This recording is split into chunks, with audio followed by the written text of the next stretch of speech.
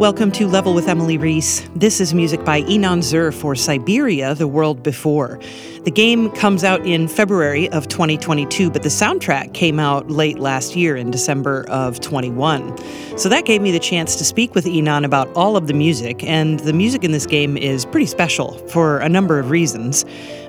Some of them include that one of the main characters is a concert pianist. Part of the game is set in 1937 with clear parallels to World War II, and all of that sets the stage for some really great music. And you can watch a video of the conversation I had with Inon on the Level with Emily YouTube page. Here's Inon.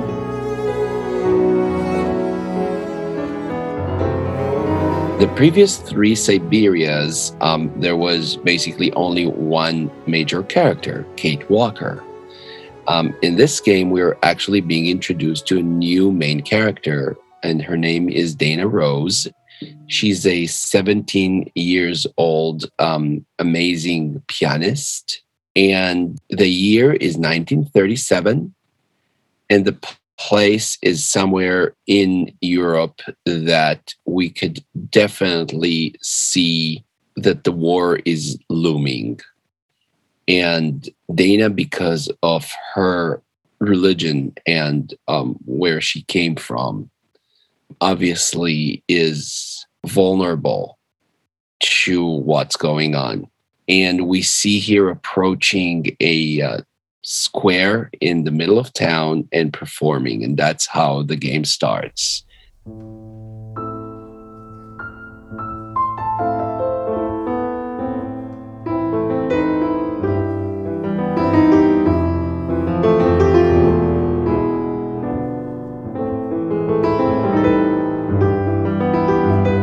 We don't know if there is a connection between Dana Rose and Kate Walker, but we can play them both during the game, and we could choose if we want to play Dana or play Kate, or we want to play one time this and one time that. And the story is extremely compelling and has lots of twists, and it's very, very dramatic.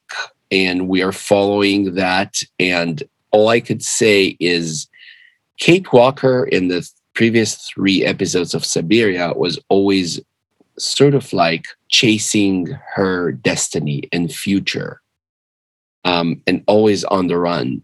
The chase is still on, but this time Kate is chasing the past. Kate is chasing where she came from, her origins. And it's just really extraordinary story and very unique way of looking at things. I just can't wait to share it with with the players.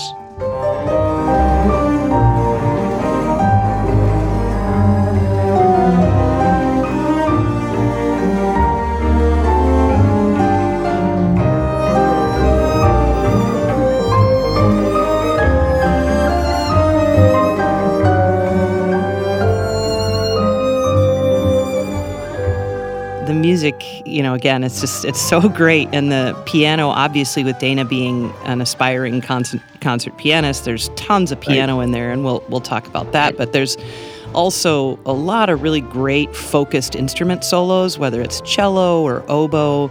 There's a lot of beautiful clarinet in there. And one of the things I love, since, at the beginning of the game, 1937, that time in the world of music is very distinctive. You can hear music from that era and kind of know that's... And this is what we totally strived to do. Yeah, I love it. It's not that we brought music from this era, but we brought music that we thought will be played during this era. So it's the romantic composers, some of the Russian composers, some French composers. I definitely take notes from Debussy, Ravel, but a lot of Rachmaninoff and Prokofiev as well inside. Yeah. Because this is we sort of like wanted to assume that this is what people would listen in this era, but also these composers, and Chopin, of course. Yeah. How can we do without? Chopin is probably the main influence in this, and that because he wrote so much for piano, and we can assume that this is what Dana would play. So in order to make everything very realistic without using a known musical pieces, we had to sort of like recreate this style a little bit. And it was really amazing to soak in and write this way for me. I just don't get to do it so much.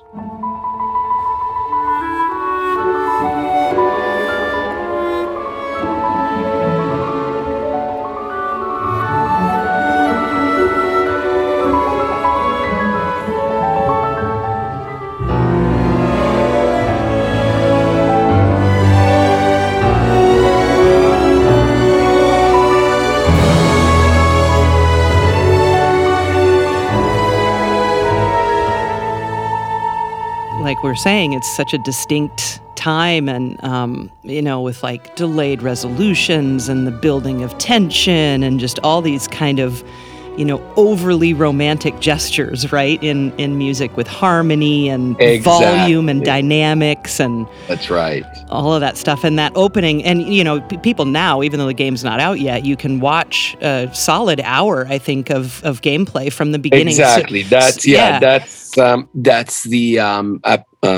the prologue, and you could definitely watch it and enjoy it a lot. Yeah, and see that first performance on this big steampunk piano that she's playing in this square. I know, it's isn't really it great? Cool. Yeah, it's very, very cool. It's very cool.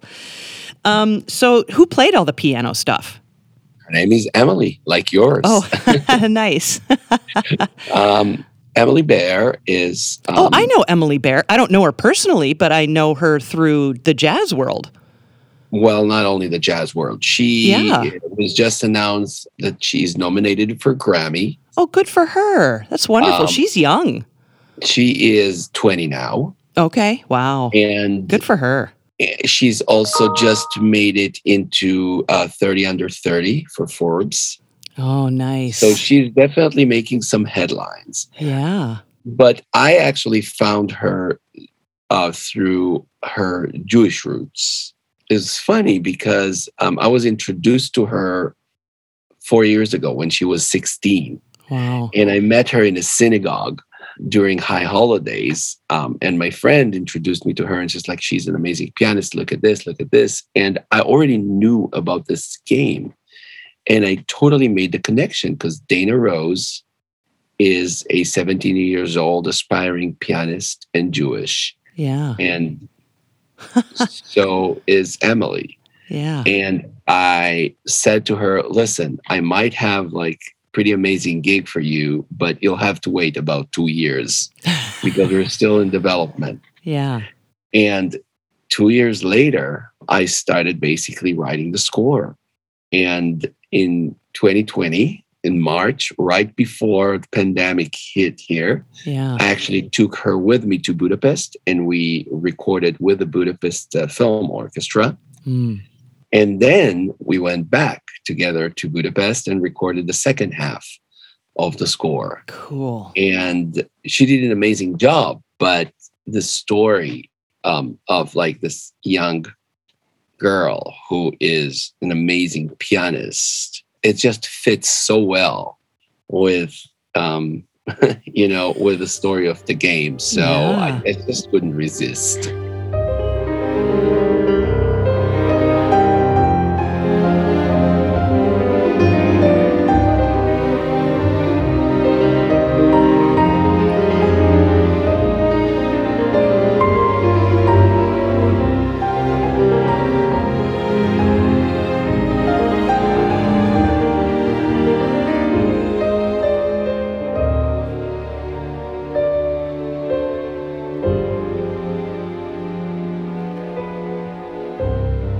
Yeah, I mean, she sounds absolutely great. Definitely. Yeah. I mean, so does the orchestra. I was going to ask you where you recorded, because, of course, they sound great, too, in Budapest. They've been making the rounds as, I've heard them on several soundtracks now. Yeah, they are right now sort of the leading orchestra when it comes to Central and Eastern Europe.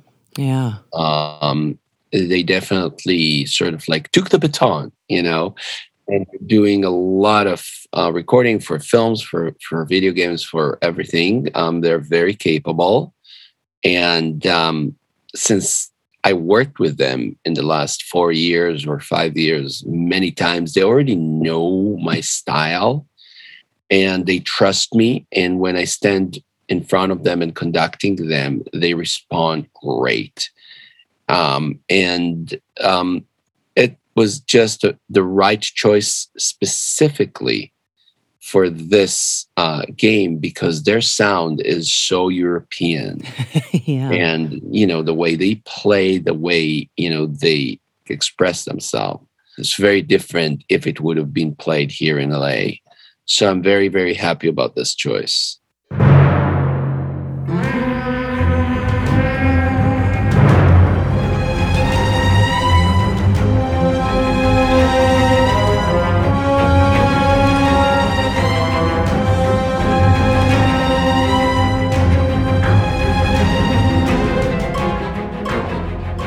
Are all of the instrumental soloists from that orchestra then, or did you? Yeah. Oh yeah.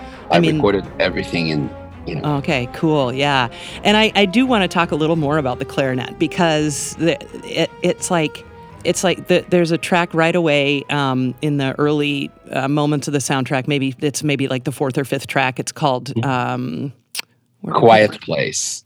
Yes, right? Yes. And I love the clarinet in there with the pitch bending and all of that. So talk to me a little bit about that and why you asked the clarinet to play that way stylistically. You know what I mean? Okay. I think there's two tracks. I might be thinking of No. I'll tell you exactly. That's called A Nice Person. A nice person. That's but I also know. I also have a note here about the clarinet place also in a quiet place. Clarinet solo. Yeah, that's the one that reminded me of like salon music with like little chamber groups and So I didn't mean to. Yeah. Yeah. So A Nice Person. When Dana is going up toward her concert, she stumbled upon a person who is repairing his shattered glass window of his shop. And she asked him what's going on. And he said, well, these are vandals. And basically this is happening more and more and more. And obviously you understand, although they don't say these are Nazis, these are Jewish people, we are in Germany, but it's very, very evident that this is a situation. And, so we could assume that he's Jewish and that was targeted by, the Nazis thugs who broke his window and trashed his store and he's repairing it. So this is his theme. So in order to make it a little bit more sort of like ethnic, I had it sort of like a touch of the Jewish flavor there. Yeah. With the clarinet.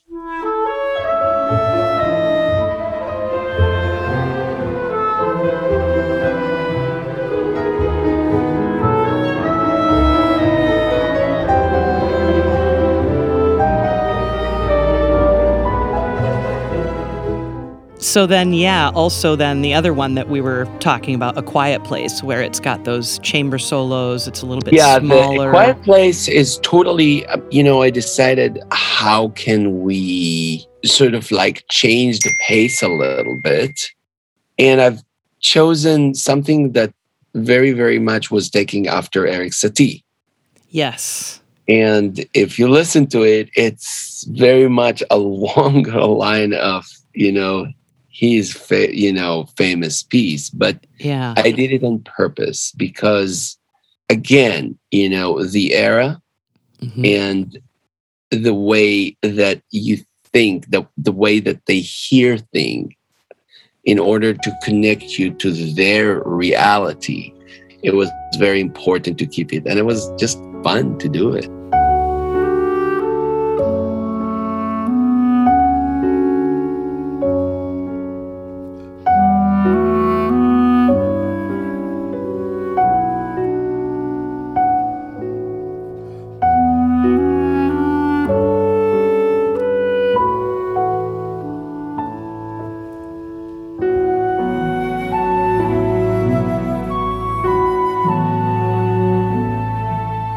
I also love, there's quite a bit of violin work too. I mean, there's a little, I would say a little more cello, wouldn't you say? But there's some great Yes, violin stuff too. again, I used a lot. Yeah.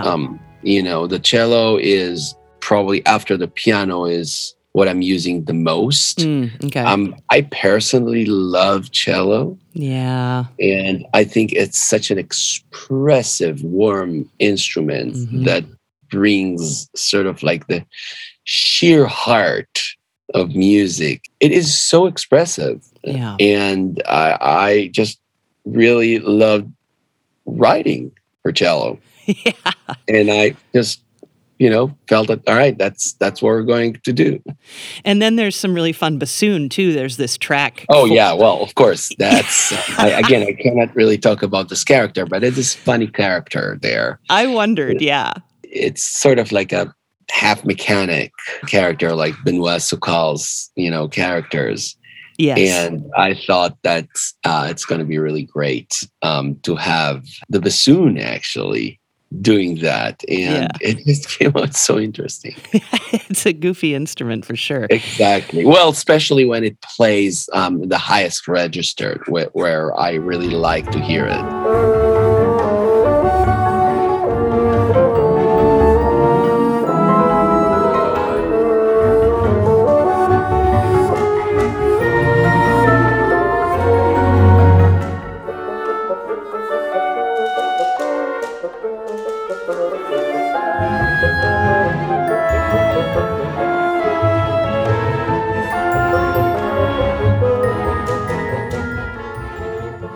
You mentioned Benoit Soukal, and that's who created these games, right? Right. Talk a little bit about, just kind of realizing the vision, and do you work with him on coming up with a musical style, or how did that work? Benoit is a legacy. He's a legend. Yeah. Unfortunately, he passed away this May, quite young, in his 60s, from cancer. And he was a good friend of mine. I've known him since 2003. And to describe him, you just start that he is the real deal. He is a real artist and a great artist. His style is so recognizable and so unique. And alongside of his style of drawing is also his storytelling. Yeah. And he is the father of Syberia. He is the creator for the Syberia games. And everything is basically taken by him. And Microids definitely is feeling a lot orphaned right now without him. He is just such an inspiration for me because the way he draws is so unique. He always finds an interesting angle. And this is why when I'm writing music for him, I will always try to find an interesting angle. Even if you listen to some of the cues, it's very classical, but I am weaving in some synthesizers as well. Yes. Because of like his tendency to involve the very magical world of Syberia. There's always something like steampunk style characters, automatons, and other characters that are so unique to his style.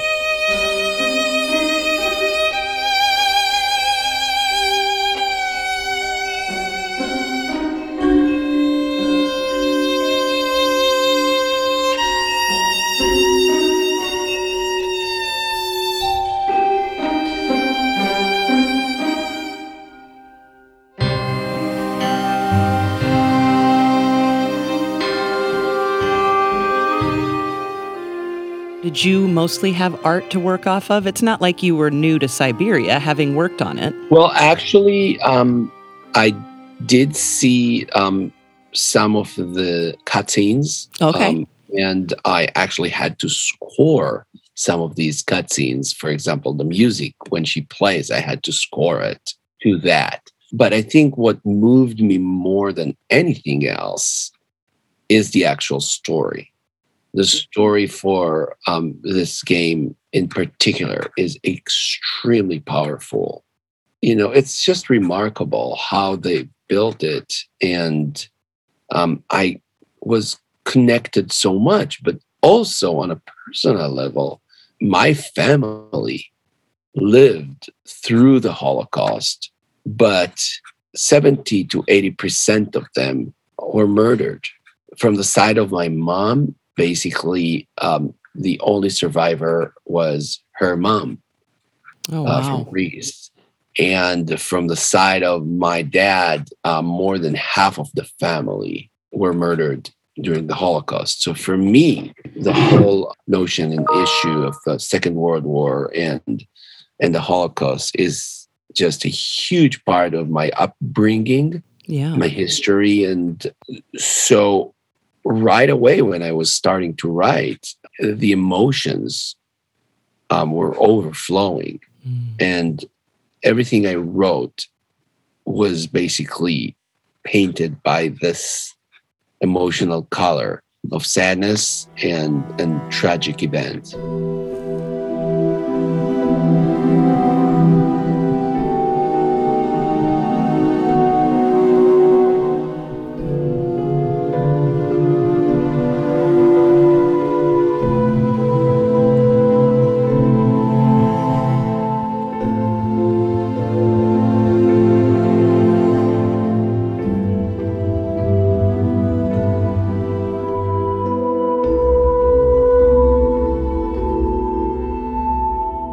In terms of inspiration, I think the Pain is one of the best writers when it comes to music. And if you could express it, then it, it works good. And we don't want to feel pain. Right. But if we could express ourselves and let this pain out through our music, then at least this is the gift we could give to the world.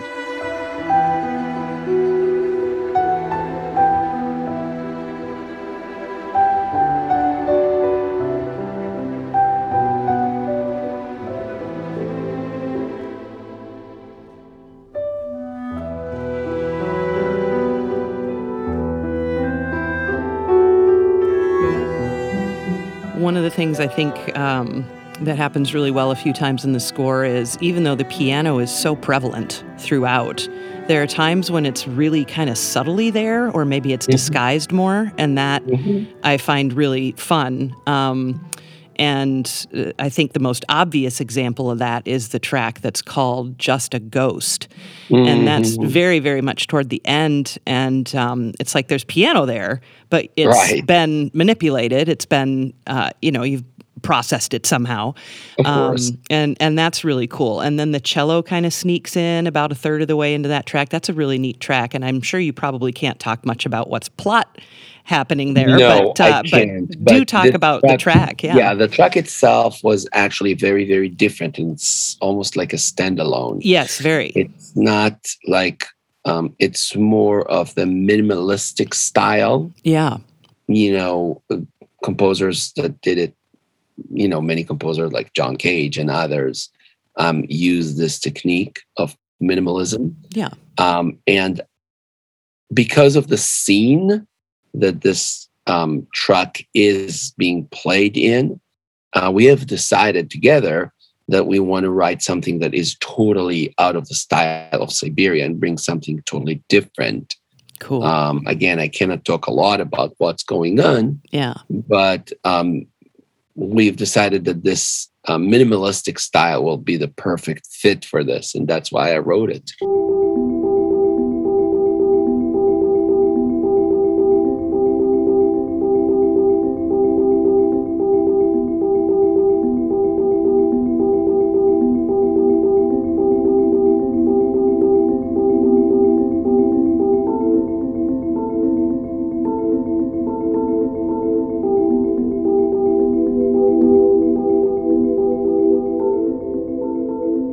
mean, the oboe I thought was really interesting too, hearing these long, drawn-out oboe solos. And when you chose these instruments, are they often attached to people, or is it just a musical choice?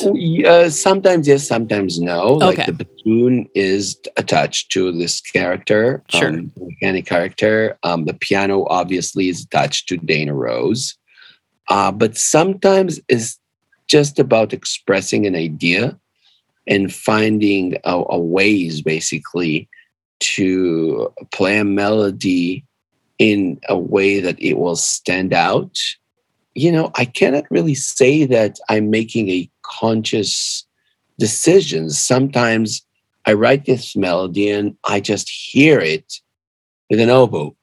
So I'll write it for oboe. Sure. It's just these things usually write themselves. Sometimes I really can't assume responsibility for everything.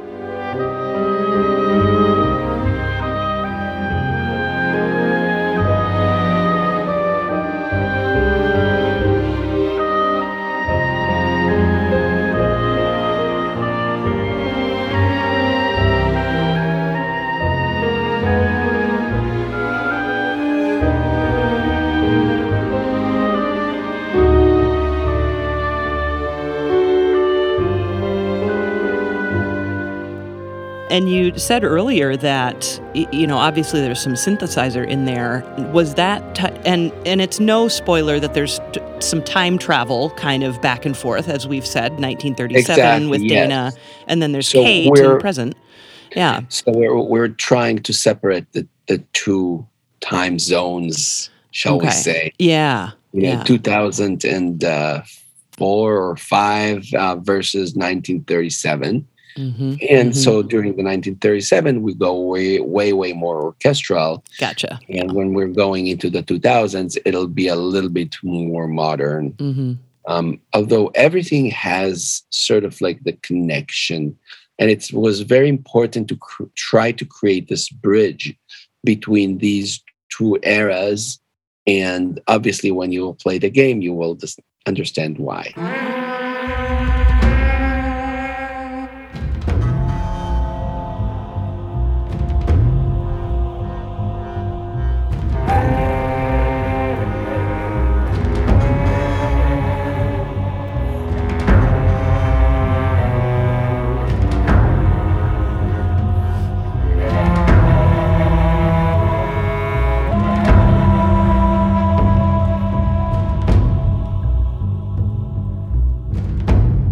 Also, something you said earlier is that, you knew about this 4 years ago, but you didn't start writing until 2 years ago. No.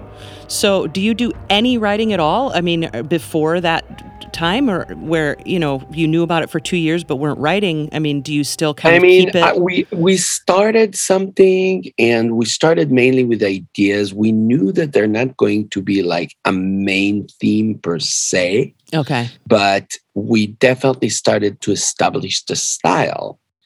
And I think that the first thing I wrote actually was the music scene where Dana sits with her weird steampunk piano and plays. So this is the first thing I wrote. And I wrote it basically when I saw it. It's like, okay, I might even wrote it before I saw the movie. I don't remember now.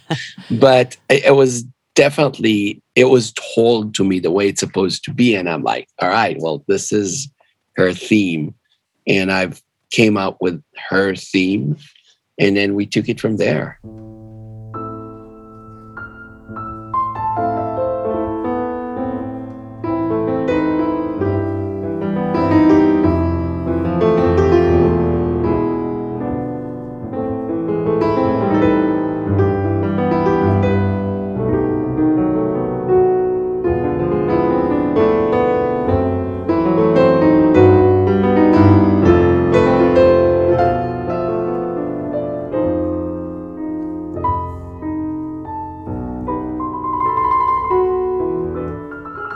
It's just been really enjoyable to listen to. And where can people listen to it right now?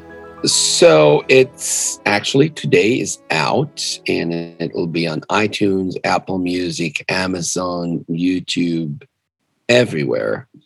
So you could feel free to listen to it. It's already on and of course Spotify. So you could just listen to it on Spotify probably. Cool. And I just hope that people will listen to it and then will like it, and it'll be a great preparation for them to get close to the spirit of the game. Mm-hmm. So when the game is going to be out, they'll already sort of like dip their toes, shall we say, inside the Syberia world, and now they're ready to play.